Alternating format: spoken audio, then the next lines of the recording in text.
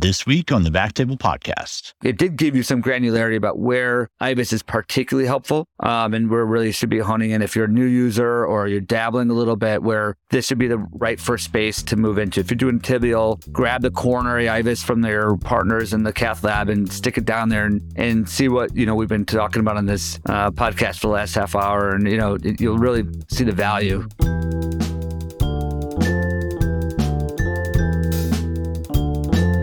Hello, everyone, and welcome to Backtable, your source for all things endovascular and more. You can find all previous episodes of our podcast on any platform like Spotify or even our website, backtable.com. You can follow us on Twitter, Instagram, or LinkedIn and keep up with the latest updates and give us feedback through comments. First, a quick word from our sponsors. This discussion is supported by Philips Image-Guided Therapy Devices Academy, a resource aimed at improving patient outcomes with awareness, education, and optimized solutions through diagnosis, treatment, and follow-up. Their goal is to support healthcare professionals through the clinical pathway, which takes their interest in Philips' best-in-class technology and translates it to applicable skills for appropriate clinical applications. They continue to deliver strategic, valuable educational programs that meet the evolving needs of their customers. Philips Image-Guided Therapy Devices Academy will give you access to upcoming live courses led by leaders in the field, self-paced distance learnings, on-demand case reviews, personalized peer-to-peer training, and comprehensive educational opportunities. From basic to advanced educational opportunities, they are dedicated to helping you achieve long-term success as well as competence and confidence with the Philips peripheral device portfolio. They look forward to working with you on your developmental journey. If you have any questions, please contact them at philips.pvmeded@philips.com. Again, that's philips.pvmeded@philips.com. Now, back to the episode. I'm Sabine as your host today, and I'm so happy to welcome back my talented, prolific, and just straight up amazing friend, Dr. Eric Secemsky from Beth Israel Deaconess in Boston. Welcome, Eric. Thanks for being awesome to be back on the show. Absolutely. I mean, last time we talked about PE and PE response teams. That was back in episode 120, April 2021. That was a while ago. Any big changes in your practice over the last 2 years?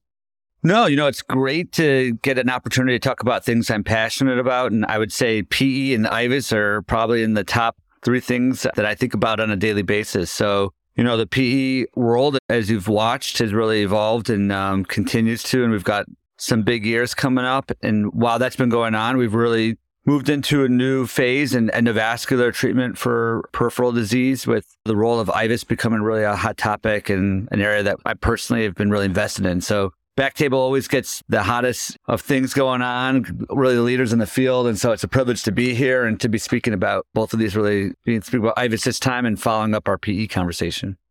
Let's talk about IVUS. I used to use IVUS sporadically when I first started my practice. And about a year and a half ago, we upgraded our system and got a really much more newer generation of IVUS, which has been a lot better. Are you using IVUS for both artery and veins and everything far in between?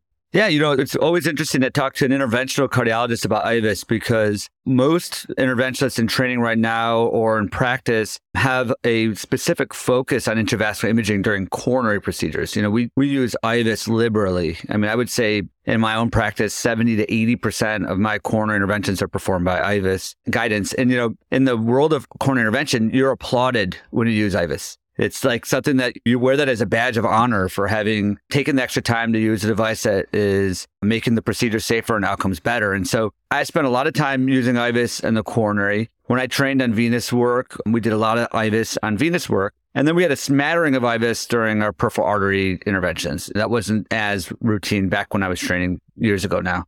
But, again, as you use this device more and more, you get more comfortable with it, to the point where I don't even feel comfortable doing some procedures without IVUS. It started to become, a real kind of light bulb to say, I should be thinking about this more in my arterial interventions, doing a little bit more on the venous interventions, exploring where else this device can really help optimize care for patients. And really the goal, obviously, is to make our procedures durable, and particularly in the endovascular world. And I think this was really a moment for me to say, I think I can do better with this device as a guidance. So when you're using it for coronary, I mean, what are you looking at in IVUS? Are you just looking at sizing? I mean, tell me what are the things that are going through your head, 1, 2, 3, 4, 5, when you're looking at an IVUS image?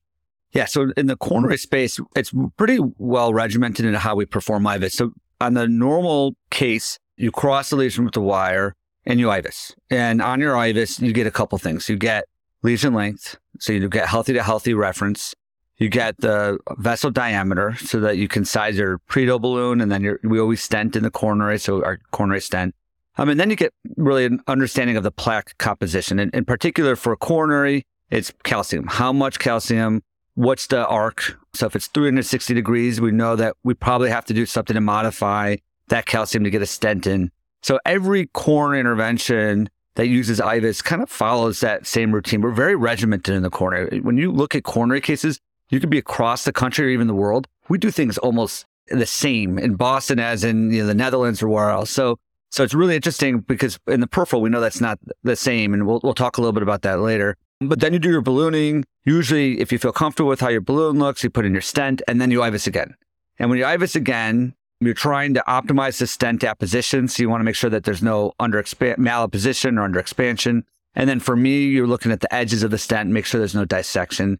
And when I walk away from a coronary procedure with a clear IVUS run, showing a good stent, no problems, I'm sleeping better. I always joke about this to my fellows that, because we always get these calls, they're having a little bit of chest pain or their blood pressure's. Listen, I think I feel very confident based on how I left the lab that stent's looking good.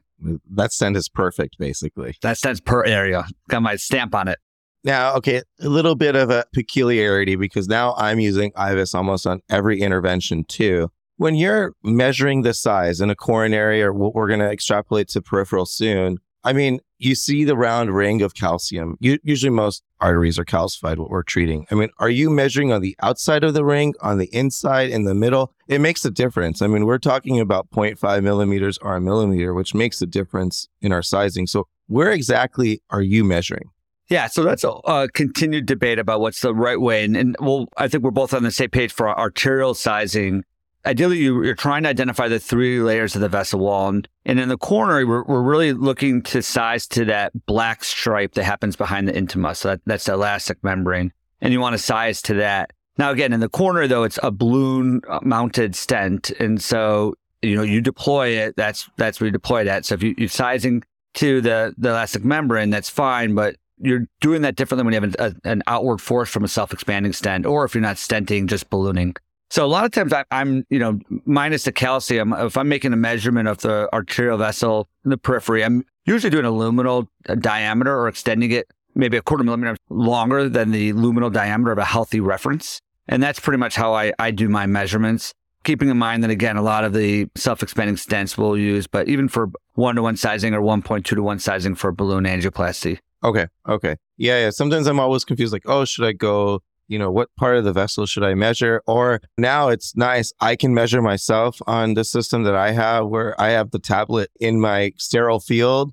Before I was using this trackball, and not I was, my techs would use it and they would measure like from the thigh skin to like the middle of the vessel. There was no control of it.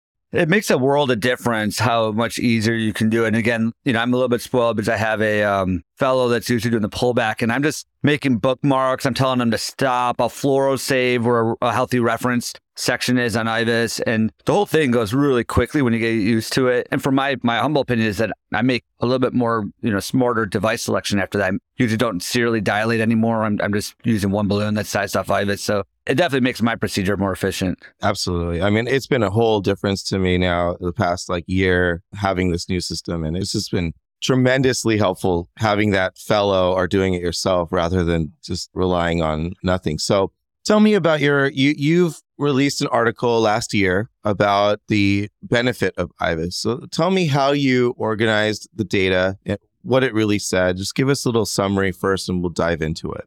Yeah. So, I think the big question we kind of ran into was we've got a lot of great studies that have come out supporting IVUS. Use is up, and particularly in the venous side, use is very high in the venous side. But we've got many specialties performing, procedures in different ways for different indications. So this is one of those situations where we step back, and we all love randomized trials. I love randomized trials. But it was, this is such a mature field. It's a safe device. And again, as you even speak about in your own experience, that once you start using it, you see the benefit of it, was how do we harmonize this across specialties, across arterial and venous beds, harmonize the data, harmonize expert opinion, and create a little bit of a guide for new users to follow and feel that they are doing things in line with more experienced users. And I think that was really the origin of how we put together this consensus document. This discussion is supported by Philips OBL and ASC Solutions Symphony Suite, the industry leader in opening cardiovascular office-based labs and ambulatory surgery centers. With the convenience of a single trusted point of contact, they offer more of what you need to turn your passion into reality, including a full range of high-performing, highly specialized equipment and services, devices, financial options, site planning, guidance on construction partnerships, and more. When it comes to opening an OBL or ASC, Symphony Suite delivers convenience and support as the expert you need, the partner you trust. To learn more, visit philips.com/Symphony Suite. So tell me a little bit, how many people did you have? Tell me about your data. Yeah. So the most important thing was it had to be representative of all specialties practicing in our field. And that was the number one key for this. And it had to be completely independent of any external industry relationships. And so we created, how this started was a conversation, honestly, with Philips in Boston about how do we create a better template, a better format for incorporating IVUS and appropriateness of IVUS in lower extremity interventions. And so myself, Sahil Parikh at Columbia, Ken Rosenfeld at Mass General, created a 12-person steering committee. And this is all in the JACC Interventions publication that hopefully we'll be able to link to the podcast. But we had 12 members who were a mix of vascular surgeons, interventional cardiologists, interventional radiologists, vascular medicine specialists from both the U.S. and abroad. And so we really had a well-rounded group of experts who were really experienced users, but also balanced in terms of their perspective. Some people felt like IVUS is important, but not for every case. Some people were more like me, where I felt like IVUS, if I could or do, I'd use it in every case. And so we tried to get a number of opinions, a number of backgrounds represented, and we dove in. And again, when someone says to you should do a consensus document, and I'm like, I'm one of those head first people. I'm like, we're doing it. I'm in. So I get home and I'm like smiling. I'm like, we're doing this consensus document. And I sit down on my computer. I'm like, wait, how do we do this? And so we went back to other consensus documents that were done. In the cardiology side, we have the American College of Cardiology that has done several AUC, and then a society called SCAI as well. So we kind of looked at how they did that. And again, we've set up some basic rules. We had to set up the framework for how the survey would be put together. And we had to create criteria, including that anybody on the writing committee can't vote. On the voting committee, no one can be obviously reimbursed. No one can know each other. I had to go through several rounds to meet consensus. And then it came down to how do you structure an appropriate use criteria for IVUS? And again, I could probably pull 10 people in a room and say how to use IVUS, and everybody uses IVUS differently. So one of the secret sauces in the whole project was creating 3 phases where we were like, let's focus on 3 important procedural parts of your intervention where IVUS is utilized or could be utilized or should be utilized. And we'll use it as a framework. And that was probably what I was most proud of out of this, because we created this pre-intervention phase, which was like a step through on the corner side, you get the wire across, and then you IVUS. And now you're evaluating again, where's a healthy reference vessel? What's the diameter? Is there clot in the mixed plaque? And that's a pre-intervention phase. We have the procedural phase, which was, okay, I'm going to balloon. And if it doesn't yield, I'm going to IVUS, see what I want to do next. Do I want to stent? If I debulked with atherectomy, I may go back in and make sure I did a sufficient job. And then the post-procedural kind of optimization phases, I put a stent in. Let's just make sure that stent's well opposed, no complications. I've got a small dissection. Let's just take a look at it, make sure it's not extending back into the media or adventitia that I feel like I need to cover. So that was probably the breakthrough in the whole document that is probably the most under-recognized out of the whole thing. Is that format or that form, you can say, is that available to other people? I mean, could I go in my practice and have a little regimented way of how I use IVUS? Because you're right. All 8 IRs in my practice, some of them don't use IVUS, some of them do. And then there's some like me who use it all the time, but variable even within myself. Yeah, absolutely. I mean, I think, again, if I could say I have one career goal is to get all of us, me, you, all of our colleagues, vascular surgery, vascular medicine, who do superficial venous, anything that we do in the peripheral vascular space to get it to be done a little bit more consistently and a more standardized approach. And so one of the table in there in the consensus document walks through these 3 phases, and it talks about different clinical scenarios that you're looking for in each phase.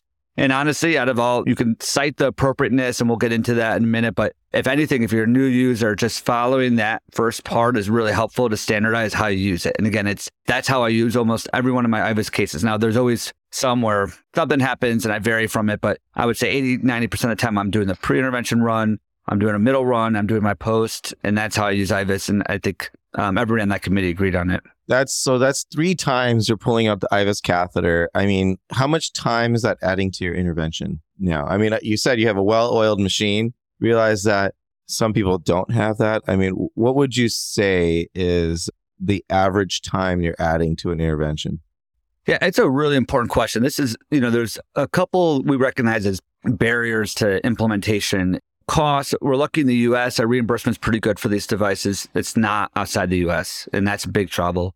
And then it's how do I learn how to use IVUS? That's a big one where I got lucky because that was part of my coronary training. But in peripheral, we don't really have a lot of peripheral tracks for intravascular imaging, which hopefully will be available in the near future. And then the third is, God, I have 8 cases booked, and you want me to pull out IVUS 3 times?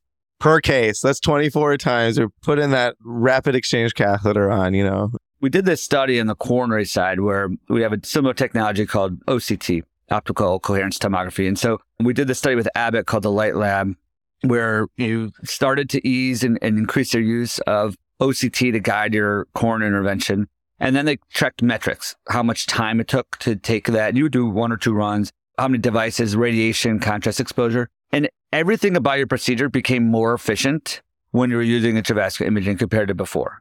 Again, it's back to I only pulled 1 balloon. I didn't take that extra shot of contrast because I had that great run there and I didn't need another image, And so going back to the peripheral, I can't say that it's completely time neutral, but it's in the order of minutes. I mean, I spend more time sometimes just sitting there asking my techs to run upstairs and try to find another balloon that wasn't on my shelf or something than I do doing 3 IVUS runs. And so if you're counting minutes like that, I would say this is minutes well spent. Because again, you can cut down device utilization, you could cut down contrast, cut down radiation, do something better for the patient, and potentially improve their outcomes. And so I would say if you gave me, I would say maybe 8 to 10 minutes I get added if I'm doing 3 IVUS runs at most, Yeah, I agree. I mean, again, too, when I upgraded my system, before it used to be like a 20-minute fiasco of trying to get this or measure. And now it's just it's a streamlined machine where I think it adds a couple minutes, but I do less runs. It's so fast and I get so much more information. I'm literally probably opening IVUS for every single PAD case I do now. Whereas before it was probably less than 10%. I mean, it was a big change in my practice and I love it so far. It's really remarkable. And again, the things that you stumble across also where you're like, wow, I would normally guess there. Yeah. You know what I mean? Something you got a prosthetic in the way or, it's just some weird angle and you're like, I'm just going to just look at IVUS. It's not going to, it's not going to lie to me. So, and it's just, it's positive feedback to you. You're like, oh man, I thought that was a 5 vessel and this is 8. Oh what yeah. the hell? That's that's the best. You're just oh man. And then I'll be honest, I've been getting, and I know I'm focusing on PAD because that's a lot of part of my practice, but I've been getting more palpable pulses now post. I was getting them before, but now it's just much more often. I'm just using bigger devices and doing better treatment, I mean, I think that patency, the long-term durability of our procedures are based on the size, the diameter, that we get a vessel. And that's the same idea in the coronary. And so if we're getting better luminal gain at the end, like you said, you're going to get a bigger bounding pulse, but hopefully a better, long-term durability. So what are the take-home points of your consensus guideline then? Tell me what are the major things that you guys found? After we created those phases, we had to write the whole survey. So we tried to really take clinical scenarios that we encounter in a daily practice. Sure. We focused on iliofemoral venous obstructive disease, and then we broke down lower extremity arterial disease by iliac, fempop, and tibial, just because they have 3 different, those are all different procedural approaches. And so we created this really robust survey that was originally about 180 questions for the arterial side. So about 60 per vascular bed. And then we took the survey and it took like 3.5 hours. So then we were like, no one's going to do this. Yeah. So we randomly picked 2 questions out of we wrote 5 for each scenario. So 2 questions. It was about a 45-minute arterial survey and about a little over 40 questions on the venous side. It was a little bit shorter for that one. And then we voted and nominated and identified 15 arterial experts who did not know each other, or at least did not know they were all participating, and then 15 venous experts. No overlap. None of them were on the writing committee. It's awesome. And we sent them the survey. And what we get back, I remember when we unveiled it was September of 2021, right before we were planning to have a meeting on this at Viva. And it was like, wow, everybody on this survey, again, we didn't know how people's IVUS experience necessarily were. We were just looking for, representation from different specialties, different countries, whatnot. And it was really remarkable how much people were on the same page about using IVUS, in particular for tibial intervention. So if you look at the tables that go through the appropriateness, it's kind of, green, yellow, red, appropriate, maybe appropriate, not appropriate. Pretty much the whole survey is green and yellow. There's really no red. And it's all green for tibial. Everybody there who did extensive or advanced tibial work felt like IVUS was a necessary tool to get a good outcome. On the iliac side, a lot of people looked at IVUS as important for later in the procedural, so those kind of optimization phases. And again, I get that. There's a little bit more standardized sizing on iliacs. A lot of people use CT scans so you have to size. a CT, exactly. Exactly. Yeah. And so it makes more sense that it would be more of a post-procedure thing. On the FemPop, it was more consistently appropriate throughout the procedural scenarios, a touch less on the procedure side, but were a few scenarios were maybe appropriate. But really, the take home on this was, each voter contributes a score, and then we take the median of all the scores, and it could be 7 to 9 to be appropriate. All of them, the medians were like 8 or 9. Just showing you that people really felt passionately about where IVUS should be used. And so I think we came out of it with 2 things. One is really a consensus, probably the first time by multiple specialty, multiple providers, that IVUS is a mainstay in peripheral intervention now. And then the second thing was it did give you some granularity about where IVUS is particularly helpful and where really should be honing in if you're a new user or you're dabbling a little bit, where this should be the right first space to move into. If you're doing tibial, grab the coronary IVUS from their partners in the cath lab and stick it down there and see what, we've been talking about on this podcast for the last half hour. And, you'll really see the value. Yeah, exactly. And then I'm sure in venous, where was the most appropriate? Probably iliac. That one is a little different, right? It's like, I think everyone says you got to IVUS the common iliac vein. Yeah, we came off at the right time with this survey because we had the stent recall on one of the newer stents that were on the market. And I had actually looked at this in Medicare data, and we were looking at just deep venous stenting with IVUS. And it was like 70% of deep venous stents placed in the U.S. for Medicare patients, older patients, had IVUS use. So we focused only really on the iliofemoral venous disease, both nival and thrombotic, and it was unanimous. Like the IVUS was an integral part of any venous intervention. And I know you feel strongly, I feel strongly that is the appropriate way to do venous work. So that was less unexpected and again, very consistent in terms of the recommendation. Yeah. No, it's great work. It's a very good article. We will link to it in our podcast. Now, I don't think it's available for free. I don't know. I actually tried searching it, and I think it's on Euro Interventions, but I think they should just have this posted and available. It'd be awesome. What else is in the future of imaging guidance? You mentioned OCT. Is that ever something we're going to see outside the coronary space? It looks cool. The images are orange, and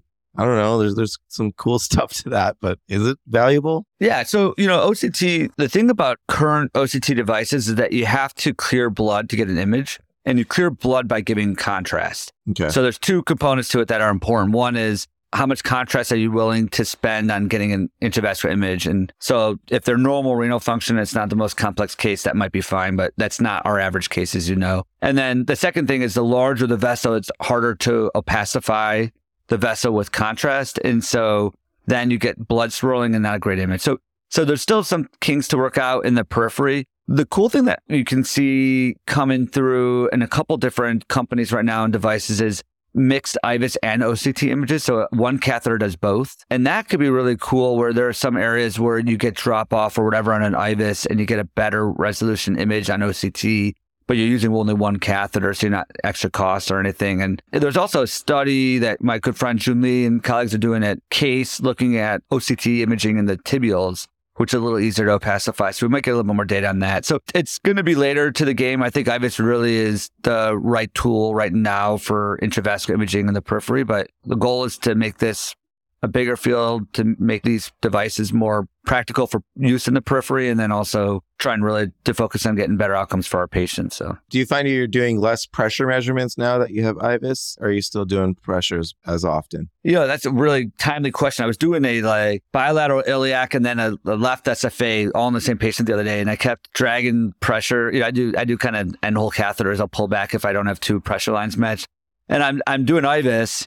And I'm like, let's just pull back a pressure gradient. It was completely correlative where if I saw an IVUS image that was severe, the pressure gradient was significant. So, but again, the pressure gradient didn't tell me anything about, is it calcified? What's the right diameter or anything? It just told me, fix this area of the iliac. And so, I was just joking with my fellow at the time that, this was informative in the sense that I probably can stop wasting time doing that and I'll just focus on my IVUS image. So I'll do them, I think it's important. I like to document the appropriateness of everything I do. But when I save IVUS images, I feel like that's good evidence, good data as well. Totally. Yeah, man. Well, thanks. I think I love what you're doing, Eric. I think you're a boss in all fields. So thanks for contributing. This article is done in such a great way, including all practices, taking out as much bias as you can. And I can't wait to see what else you're going to come out with in the next decade, man. So thank you so much. Well, I'll give you one plug just before we wrap up. Is we did a multi-societal kind of roundtable in February. We had SIR, SVS, AVF, AVLS, SVM, and SCAI was the leading society to sponsor it. So we had, everybody who's anybody in the endovascular space in particular using intravascular imaging participated. So that'll be the proceedings of that are coming out later this year, and hopefully we'll have some good conversations. Yeah, and again, the goal is this is a team sport. I want, to do this with all my friends and colleagues like you and others throughout the vascular space. And so hopefully we put some good messaging out there and again, keep growing this field. Absolutely. Well, Eric, thanks again for your time. This is really informative. And like I said, you're really contributing a lot to the entire endovascular field and more. So keep doing what you're doing, man. And I'll be excited to see you at Western Angio too. Thanks for being. Same here, buddy. Appreciate the time. Of course. Thanks to the Backtable team. Thanks, Nick, for making us sound good on this episode. And yeah, man, Eric, I'm excited to have you back again for something else. Perfect. Looking forward to it. Thank you so much for listening. If you haven't already, make sure to subscribe, rate the podcast 5 stars, and share with a friend. If you have any questions or comments, direct message us at @_Backtable on Instagram, Twitter, or LinkedIn. Backtable is produced and hosted by myself, Aaron Fritz, and co-hosts Chris Beck, Sabine Don, Michael Barraza, and Ali Behetti. Our audio team is led by Kieran Gannon, with support from Josh McWhirter, Aaron Bowles, Nick Shellcross, and Ness Smith-Savadoff. Design and digital marketing led by Brian Schmitz. Article and transcript support by Taylor Robinson and Delaney Aguilar. Social media and PR by Ann Dang. Administrative support provided by Jamila Kennebrew. Intro and extra music is Ripperoo by Skeptic Moon. Find us on Spotify or at local live music venues in New Orleans, Louisiana. Thanks again for listening.